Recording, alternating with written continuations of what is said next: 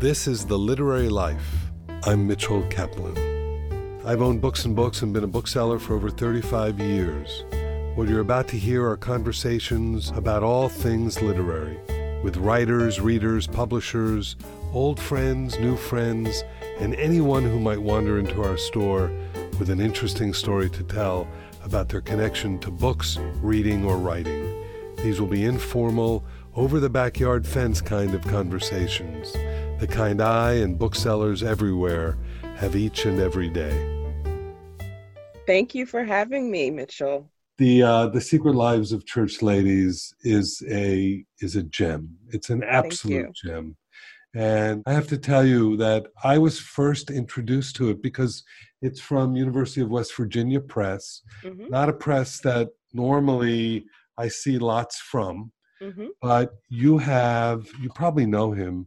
You have a fan who's a sales rep named Bob Barnett. Have you met Bob? Yes, well, virtually, yes. Yeah, Bob this is the power of, they talk about book selling being word of mouth and book by book by book, and it actually is. Because Bob sent this to me during the pandemic. He sent me the galley, and he said, Mitchell, you have to read this. And, when Bob speaks, I listen. Bob was actually the PW Rep of the Year. And he really, he knew my taste. This was a revelation. So talk a little bit about the pandemic, publishing this book, and at the same time, the success that it's had. Because as everyone out there knows, Deesha's book was shortlisted. It was a finalist for the National Book Award, which I can tell you from years of experience does not happen often to a first collection of stories. So just talk a little bit about the journey this year, just through the pandemic. What was your life like? So like everybody else, when things started to shut down, this is just unprecedented. But I tend to be a very risk-averse person. So from day one, I was, following all the rules. I'm like, fine, I'll stay in my house. I'm going to do whatever I need to do to stay safe, keep my family safe. And then people started saying, but your book, because the book was coming out September 1st. And initially, people were hopeful that by the fall, we'd all be out and about. But I kind of figured from the beginning, I was like, I'm not going to bank on us being out by fall. And so I just took it in stride because it's still publishing a book. Like I'm thankful for everything that's happened, but just the idea of finishing a book and then having that book, finding a publishing home and coming out, like that for me was fantastic because it's taken me so long. I started working on a novel in the early 2000s, and then this book is a detour from the novel. So just getting it out, I was excited. So I was like, okay, we'll adapt. I don't know what it's going to look like to have a book come out during a pandemic, but we'll figure it out. And then, people complain about Zoom, but I like it. It's increased the reach that I would not have connected with as many bookstores and readers and booksellers and bookstagrammers were it not for the pandemic. So I've just sort of accepted the pandemic, on its terms. I'm not in a rush to get back out. I do want to visit places like your bookstore and travel again. But I feel like, this is critical, right? So just context, my kids are healthy, I'm healthy, I'm happy. But then for the book to be nominated for a National Book Award, I still have not gotten over that. I'm still over the moon about that for the reasons you said. It's on a university press. It's a collection of short stories. It's a first book. It's a little book. So all of those things, I just am thankful that it was received the way it has been, it was nominated, but also just for the everyday people who have said, this book started a conversation between me and my mom, or something like that. Or hearing men who have read the book and them feeling like they learned something about women's lives. All of that's happening against the backdrop of this horrific time in our country's history. And so I'm savoring it even more, I think, in the midst of that. What have you learned about our literary community through all this? What have you learned about the bookstores, about readers, about people like Bob who shepherd these things through? People talk about the literary world as, it's not a meritocracy. It's very white, publishing. All of those things are true. I think in my experience, I've learned the and there are some fantastic people who genuinely love books and good stories. And the network and the connection feels so genuine and loving, as opposed to the kind of like, well, who do you know sort of thing, in that sense. It's felt, very much like I've gotten a warm welcome, a very warm reception. I knew sort of the world of libraries and librarians more. Just as a little kid, I spent a lot of time on the floor of the public library in Jacksonville, the main branch downtown. And I have friends in my adulthood who are librarians. They're just the best people. And then in this time, I'm learning about booksellers, and I'm like, they're like librarians, in the same kind of spirit of just community and love for good stories and just the unabashed support. I was not expecting it, because I didn't know that world existed until I had a book in the world. So I am so thankful for the community of booksellers who talk to each other, who all support each other. And when the pandemic hit, that was the one thing we could do. We could buy books, right? And, and so before my book came out, I was just thinking about other people who had books coming out sooner. And I just bought up a bunch more books. I mean, I still haven't read them all. Well, and also what you've done, which I really appreciate through your Twitter account and everything, the way you've supported independent bookstores, been really, really impressive. And on behalf of all of us, I want to thank you for that. Oh, you are welcome. It's been such a pleasure. And, people ask me all the time, like, where should I buy my books? Or, where does it benefit you the most? And I was like, that's not the most important question. I said, we need independent booksellers. So wherever your indie is, or if you don't know where it is, I'll tell you where to go, to support. And, it's like, I feel like this pandemic has been a test of that. And it's raised a lot of awareness, because people, what the quick thing to do, or the quickest place to click. But we don't want to do that. We want to be really intentional. And I think that seeing other people do that, seeing booksellers just invite us in to come and read, or, we'll carry signed copies of your book. One of my booksellers here, White Whale, we're neighbors. We didn't even know that. So they came to my house and brought like 140 books, and then I went back to their house. And so that sense of community, offline, online, on social media, at its best, that's what we're doing. So I'm happy to do what I can. You all. Well, the beautiful thing is you now have friends in every state in the country, almost every city.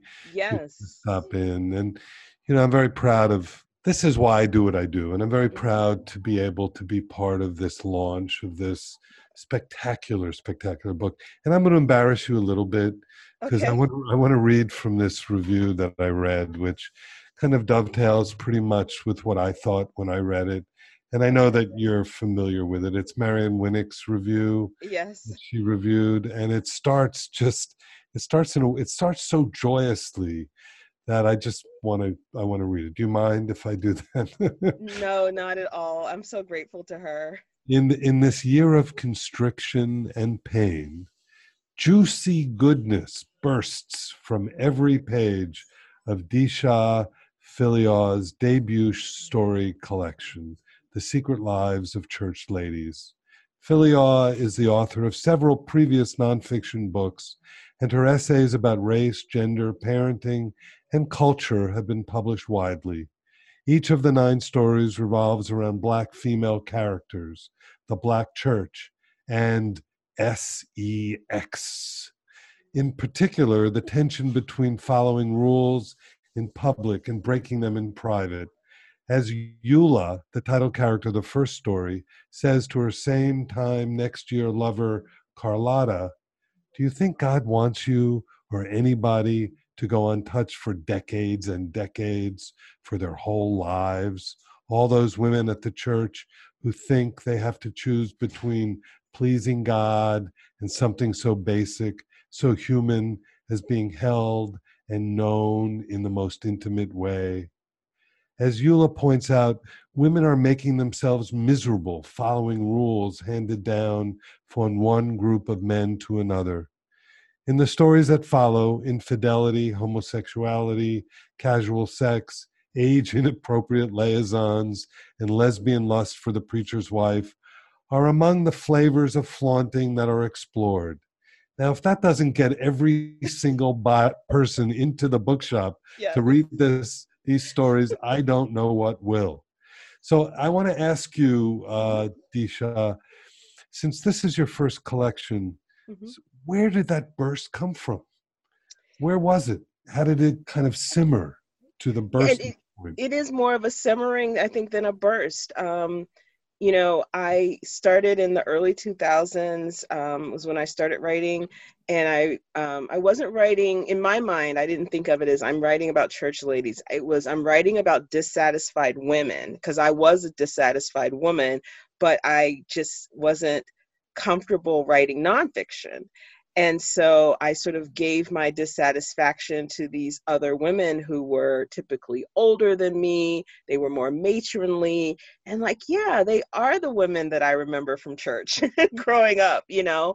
And I think that those women stayed in my memory and my imagination because I was so curious about them. From the time I was very young, I was sent to church by my mother and my grandmother who didn't go to church. So that was very confusing. And so, especially once adolescence, hit, I'm looking around and trying to see like, well, who am I going to be? There are the women in the church and the women out of the church. And do they like sex? Do they masturbate? You know, I'm trying to figure this whole thing out. Your mother was not a churchgoer then? Not until I went to college. And so I really haven't unpacked that until this year, because I just always took it in stride that they sent me to church. And my grandmother, one time I did ask my grandmother, I said, well, you know, how come you don't go to church? And she said, oh, I'll go when I get right. And even as a child, I knew that something's wrong there. Like, I thought church was a place where you can go to get right. And so there was something keeping them from church. And now I know it was sort of the hypocrisy and the double standards and the judgment and the shame and fear and guilt and all of that kind of stuff that was, you know, part and parcel of what I was learning at church. And so I think because I never really made sense of it and was so curious about those women's lives, when I went into the mode of writing fiction, those were the women that, you know, populated my imagination. And so I was working on novels, stalled after a very long time, took a detour and wrote a co-parenting book with my ex, got an agent that way. And then I started writing these short stories, and my agent would hear me read them at events. And she said, you know, I like these church lady stories. So it was her, she first sort of saw them that way. And she said, maybe while you're kind of on hiatus from this novel, you know, maybe you can put together a collection. And even though putting together a collection is a lot of work too, it felt less daunting than finishing that novel that I had been, you know, working on for so long.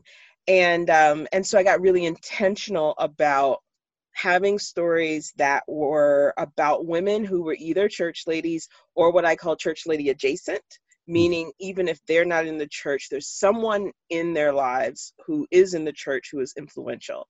And that's when I started to focus in. And I looked at stories that I had been writing over the years, bits and pieces, unfinished things. and, thinking, how could this be a church lady story or church lady adjacent story? So some of these stories had roots a long time ago, and then others were written, right before my deadline. So it just depended on, on the story. But that was the heart of it, my childhood. Do you think it would be accurate to say that you're your mother's daughter in the sense that she saw the hypocrisy of it and you did too? In that Yeah, sense? I think I feel like mine is more confrontational, challenging the hypocrisy, whereas I feel like my mother was wounded by the hypocrisy of it. And so then in her later life, she did go to church and, kind of swallowed it, hook, line, and sinker, whereas I was always full of questions. So, Right. yeah. No, you can see it.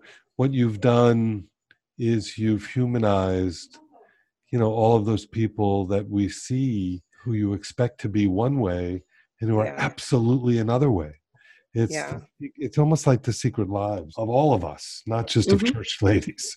I think it can be brought out to the whole world, the whole community in sense. Yeah, and that's something to remember, that you have secrets. So of course other people have secrets. Right. We all have Right. secrets. And it's, what is it that we only tell those who are closest to us or like us? And what is it that maybe we don't tell anybody but ourselves? And that's what I wanted to touch. Even though you're living in Pittsburgh, the South has so much. The South is infused in all of this. So tell me about that. Why the South? Yeah, I was born and raised in Jacksonville, Florida. I still consider myself a Southerner. I've lived in Pittsburgh longer than I lived in Florida, and then Florida is still home. I don't know that I would move back. But again, like just the fondness of, my memories from my childhood, and that's where I was shaped. And, for better or for worse, all the good parts and all the bad parts. And when I think about, the women who, I imagined for my stories, I put them in the places that I loved. I put them in the places where I was loved. And so, that, they'll always have that sort of special resonance for me. And culturally, I still, I cook like a Southerner. If I get on the phone with my sisters, all of my accent comes back, all of that. So it's never far away. And so, fiction is a place where we delight in and can travel to wherever we want. And I choose the South. And what I think happens too is that you inhabit the sensibilities of all of these characters who are so different. And clearly you didn't want to do something that didn't interest you. So each character is distinct. Each character is so very different. And I think that's what makes the book so beautifully lively, is that the voices are so different. And you played with narrative structure so interestingly as well. There's a few of the stories that stood out to me. The story Peach Cobbler, you talk about how you love to cook. That was a really interesting story. Talk about how that came about. It came about from the first line, which is, my mother made a peach cobbler so good it made God himself cheat on his wife. And I don't know where the line came from. I remember I was trying to write a story for some publication was having a food issue. And I don't know where the line came from, but that was the reason for the line. So I started thinking about food, and then that came about. And so then it became a series of questions after that, which is, okay, now that I have this sentence, and I knew when I wrote it that the girl was a child who thought that the pastor was God. I knew that part. So I'm like, okay, who is this child? What is her relationship to her mother? And if God is cheating, that means he's cheating with her mother.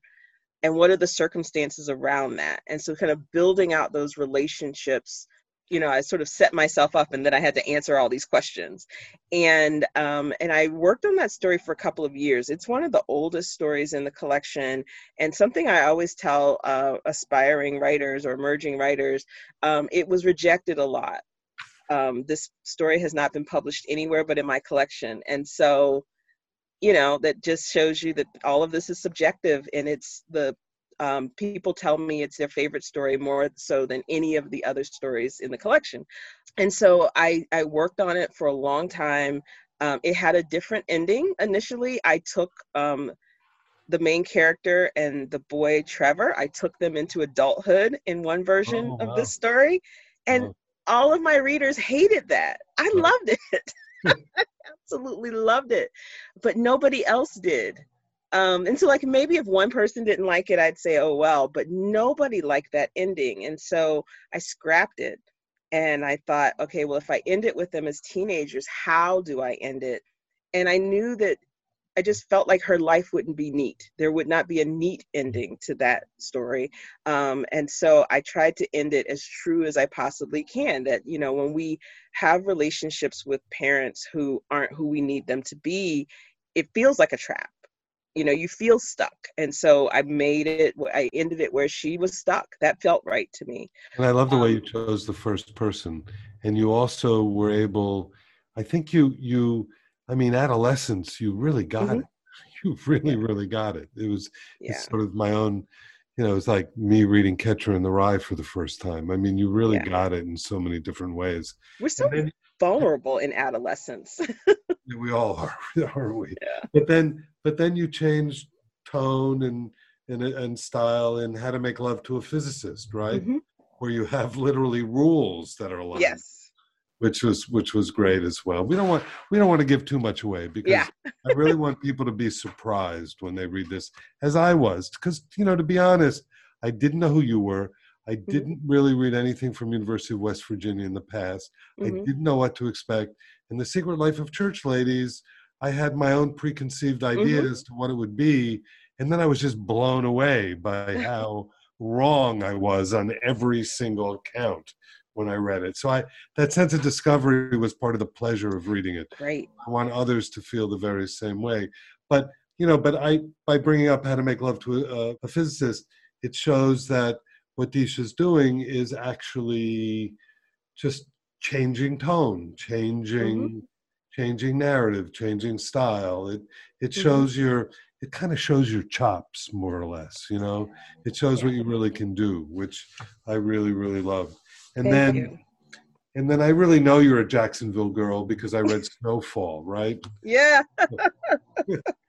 Even I though hate the cold. I hate that. I just everything about it. It's terrible. My kids were born, like my youngest was born in Chicago and my oldest was born here, and they love the snow and they love the cold, and when they were really little, I tell people this, I bundled them up and I'd take them outside for a few minutes and they wouldn't want to come in. So I'd go back in the house and I watch them.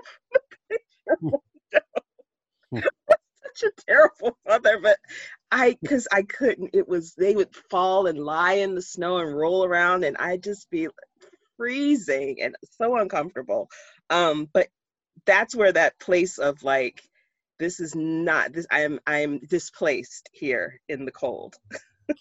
what did you think of Jacksonville growing up? What was Jacksonville like? You can't appreciate a place until you leave it, and I couldn't wait to leave Jacksonville. I couldn't wait to get out of the South. When growing up, I wanted to be somewhere else. I wanted to see other places. But, my childhood, I grew up in an area that, was considered rough, but, we had so much freedom, and so I just have very fond memories of riding my bike with my friends, and we would be gone all day and nobody knew where we were. And, I don't know how we didn't have heat stroke because we would be out in 90, 100-degree weather, and we, built clubhouses and climbed trees and all of that kind of stuff. And so I was part of a very loving family and loving community. I got a great education. I went to a college prep magnet school there that is consistently ranked, if not the best school in the nation, one of the best. So I had, it was still the South. There was still, racism, and there was still things that, you would expect. But not that I was shielded from it, but really my worst experiences of racism were outside of the South. They were in Greenwich, Connecticut, where I taught for a while. So my memories are pretty fond. Um, and I'm also not a fan of like being out in the sun a lot either. So a lot of my memories are like getting from one air conditioned place to another. But, you know, I took advantage, I took, not advantage, took for granted being able to go to the beach in 30 minutes. That I know exactly what you mean. I grew up in South Florida. I grew up in Miami Beach, Mm-hmm. of all places. But for me, I had a different experience. I mean, for me, I kind of wanted to experience something so different than Mm-hmm. palm trees and whatever. Yeah. I kind of closed my eyes and I ended up at the University of Colorado. Oh, wow. and, You went west, I went north. and boy, was it cold. But, you Yeah. know, Jacksonville has a very long history, you know, I mean, you know, Jacksonville is the South, and it was in the early days, had a long civil rights history as well. There's some Mm-hmm. incredible people that came out of it. There's a wonderful friend of mine who's a writer named, I don't know if you know her, Tananarive Due. Do you know? Mm-hmm. Mm-hmm. Tananarive's Not mother, personally, but know her work. Tananarive is a marvelous writer, and her mom was an incredible civil rights activist who grew Mm-hmm. up in Jacksonville, and Mm-hmm. she was, you know, she led the you know, some of the bus boycotts there and that sort Mm-hmm. of thing. And we don't realize when you're living in Miami and we're living in the age that Mm-hmm. we're living in, you just don't realize how deep south the South was. I mean, Right. Jacksonville was. You don't think of Florida as being in the deep south in any real way. People say that to me, especially because I don't have my accent anymore. They say that. But so, you know, I was bused. So, you know, I sort of reaped the benefits, if you want to call it that. I mean, it was a mixed bag being bused, you know, 30 minutes each way to a white community to go to an elementary school. And the politics of where I grew up with, I didn't learn until I left it, you know, because Right. mine wasn't a family that talked about those sorts of things. So the idea that I was bused, it was just that's where I went to school. No one talked to me about you're being bused to a white neighborhood. And I never asked, well, how come there's no school in my neighborhood that I could go Right. to? Or, you know, so I didn't learn about the full context of that until I went to college and was taking classes on African American history. I knew my mother and grandmother grew up and drank from, you know, colored fountains. So it's not like They they grew up in sugarcoated. Jacksonville as well. Were they from Hmm. Jacksonville? Originally, my grandparents are all from different parts of Georgia, but moved to Florida, and then my mom was born and raised in Jacksonville. And, you know, so I knew about segregation and I knew the things that they experienced, but I was very much in a bubble. And so it wasn't until I went to college and actually read about the South that I learned the larger context, Right. because all I knew was my little corner of it. And again, you know, had a pretty idyllic experience, even though, you know, I was in a neighborhood that people considered rough, you know, in Well, it terms sounds of, like your neighborhood stayed together, which was really yeah, what. it was very loving and close knit. You know, I've written about you see a lot of older women in my book, and that's because I was my grandmother and my mother raised me, and so I was always around older women. And then it was the older women in the neighborhood who babysat me before I was old enough to stay home alone. You know, we were latchkey kids, so but pre-latchkey, you know, you stayed with Miss Kelly or Miss Maybell. And then when we were old enough to be on our own, they looked out and watched us. And, you know, you had to go hide to do things you shouldn't be doing because they were always watching. And so I have this sort of fondness of, you know, just knowing I was always being cared for and watched over. And that's what I knew of the South. I had to, you know, go read in a book about, you know, Everything the else. larger context. So Yeah. let's talk about your journey as a writer. When Yeah. did you realize that writing was the path you wanted to go down? So let's see, it would have been like early 2000s. I was a stay-at-home mom. My old, You this had is already my dog. finished school. If I'm not mistaken, Yeah, you went to Yale, right? yes, I did. Sorry, my dog is really snoring loudly. I don't know if you can hear her the way Yeah. I can. Um, so yeah, I have a bachelor's in economics. I was a first generation college student. I was being practical. I wanted to get a job in business. I didn't even know what that meant. But I hated my first job out of college, which was actually in management consulting. And then I went back and I got a master's degree in teaching, and I taught elementary school in Greenwich for a few years. And then my then husband and I moved to Pittsburgh, which is where he was from, and decided we wanted to start a family. And I never went back to teaching. And so I decided to be a stay-at-home mom. And I absolutely adored my child, but I was bored. I was completely bored. And I'd always enjoyed writing. And so writing was the thing I would do for myself, just like a little corner of each day. And I had a kid who never napped, so that was really hard. And then it turned into like one night a week was my writing time. And so writing. But you wrote early on about her, about your daughter, right?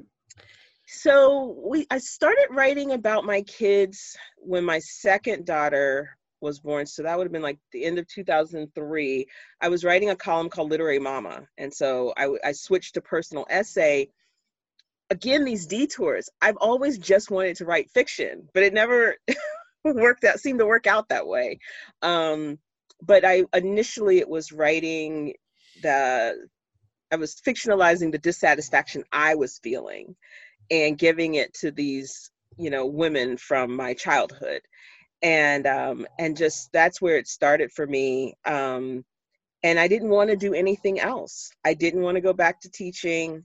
There was no other profession that I wanted to do. It felt indulgent to tell stories, but so what, right? And so, I thought, well, this is what I'm going to do. It gave me a lot of pleasure when I wasn't always happy. And then I got divorced, and it was like, okay, so now I got to make a living at this. So then I started doing a whole different kind of writing. But I'm intrigued by the fact that you and your ex-husband wrote a book on divorce together, which is really interesting. Yeah, it was his idea. He's a banker. And we got along well, and we're co-parenting with our kids. And people would say, oh, you guys are like the poster children for divorce. You should write a book. And so he said, we'd heard that a lot. And he said to me one day, he was like, really, you should write a book about this. And I said, well, I think it would be more impactful if we did it together, And so then it was like, okay, now I got to figure out, how do you write a nonfiction book? Like, I'm still trying to do this fiction thing. And so I figured that out, and it's the business, you got to have a platform and the marketing and all of that stuff. So we built a co-parenting brand and had a blog. This was during the heyday of blogging. And we had, the first wave of podcasts, radio shows, we call them. We had that for 4 years, like every Sunday night. I don't know how we did that. But we built a big platform such that it was attractive to a publisher when we were ready to sell the book. But all along, I really wanted to be writing fiction. I really missed my stories. And that's always been the kind of writing that I've preferred. I do write essays, and I don't dislike it. But my heart is really with my imagination and with still dissatisfied women. They may not be church ladies all the time, but that kernel of dissatisfaction, there's always a good story there. And I think that you're unfettered by not, you never went to an MFA program either, right? So that kind of opens up all kinds of possibilities, right? Yeah. You were never part of the academic world of creative writing in this sense. No, I mean, as far as academia, I've been an adjunct, but it's always been like, there's a university here, Chatham, that has a Master of Professional Writing program. And I first taught a course on newspaper and magazine writing. And then I switched to business and organizational writing. And I did that for like 8 years. And that was as close as I got to academia. And that was way too close. That was enough for me.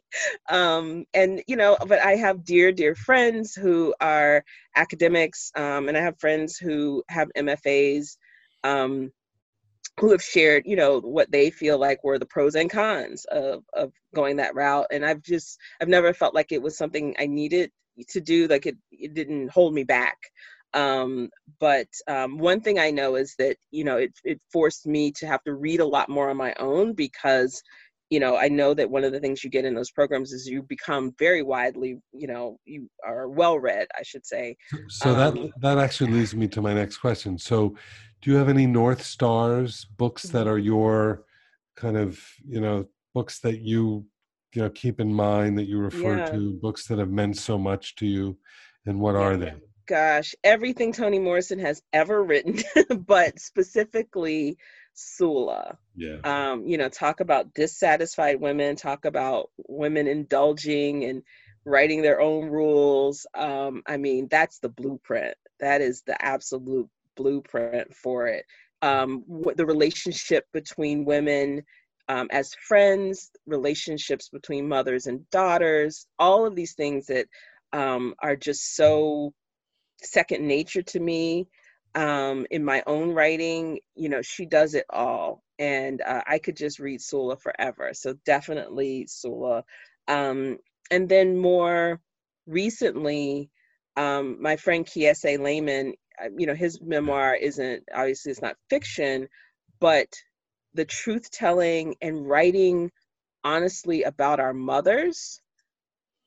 He did so many things with that book, but that's one thing that I saw his courage, and I was like, we can be honest about our mothers, and not necessarily like my own mother, but writing about mothers and daughters, and that the truth of those relationships. It's you could write about that forever and never run out of ideas. And I heard him speak once at an event here in Pittsburgh, and I asked him, I said, what do we owe our mothers? And he said, to see them as something other than our mothers. And I've kind of taken that with me into my writing about mothers and daughters, that it's this journey of seeing your mother as someone other than your mother, and that kind of grace. And then two other folks who I love their work, and they're friends of mine. Nafisa Thompson Spires, The Heads of the Color People. Her collection of short stories is just mind-blowing and quirky and beautiful. And I got the sense before I even knew her, this woman wrote whatever she wanted to write. Like, she wasn't doing like, well, will this be acceptable, or will it sell, or will people get it? You could tell that she loved every single one of those stories, and she was unfettered. Similarly, my friend Basi Ikpi, who wrote a memoir, I'm Telling the Truth, But I'm Lying. And she was writing about her life with anxiety and bipolar 2. And I've heard Basi say she wrote just as a given that people would want to read this story. And just to have that attitude of, why wouldn't people want to read this story? And so they gave me a lot of courage, just watching them. So yeah. Oh, those are great recommendations. Before I ask you to read a little something, what I'm wondering is, as all of us are wondering, what's next? Is that novel coming out of the drawer, or do you have a new one on the works, on the way, or? So of the three novels that I've attempted since the early 2000s, there's one in particular that I really was working on in earnest starting in 2007. And it features, the main character is the wife of a megachurch pastor. So she is a church lady. And I got stuck on that story, and I didn't know why, and I didn't know how to get unstuck. And literally the day I hit send on my short story collection manuscript, I had this light bulb moment of, this is what I need to do with that story. In part, it had to do with raising the stakes in the story. And I just didn't know how to do that. And that's why I got stuck. But I just wrote 9 stories with a lot at stake. And I thought, now I know how to go back and do that. So I needed this collection to get me unstuck. But then I was thinking to myself, that's a huge commitment, one story, and I get bored. And so I thought, what if I wrote another collection of stories? My agent is going to die when she hears this. So I've been thinking about that. There's this pull towards wanting to do more stories. Again, it's fun. It's indulgent. I could do a lot of things as opposed to a novel, which feels a bit more constrained. But I'm going to try the novel. I'm working on an outline for that. And I think it's probably okay for me to share that I've had interest in having the book adapted for television. Mm-hmm. So hopefully, that'll be happening, and I'll be involved in that. Do you have something happening soon? Do you have something? Well, none of this happens soon, but I hope that we can announce something soon. I'll put it that way. But yeah. Oh, that's great. That's really, really great. Well, Marion called your stories juicy. To me, they're also joyous, even though they're dealing with tough stuff. But there's something joyous about it. But now that I talk to you, that's the kind of person you are as well. Very, thank very you. joyous kind of person. So, would you read a little something? Sure. My favorite thing to read is the opening of Peach Cobbler, the first 2 pages of Peach Cobbler. Right. My mother's peach cobbler was so good, it made God himself cheat on his wife. When I was 5, I hovered around my mother in the kitchen, watching, close enough to have memorized all the ingredients and steps by the time I was 6, but not too close to make her yell at me for being in the way, and not close enough to see the exact measurements she used. She never wrote the recipe down. Without having to be told, I learned not to ask questions about that cobbler or about God. I learned not to say anything at all about him hunching over our kitchen table every Monday, eating plate after plate of peach cobbler, and then disappearing into the bedroom I shared with my mother. I became a silent student of my mother and her cobbler making ways. Even when I was older and no longer believed that God and Reverend Troy Neely were one and the same, I still longed to perfect the sweetness and textures of my mother's cobbler.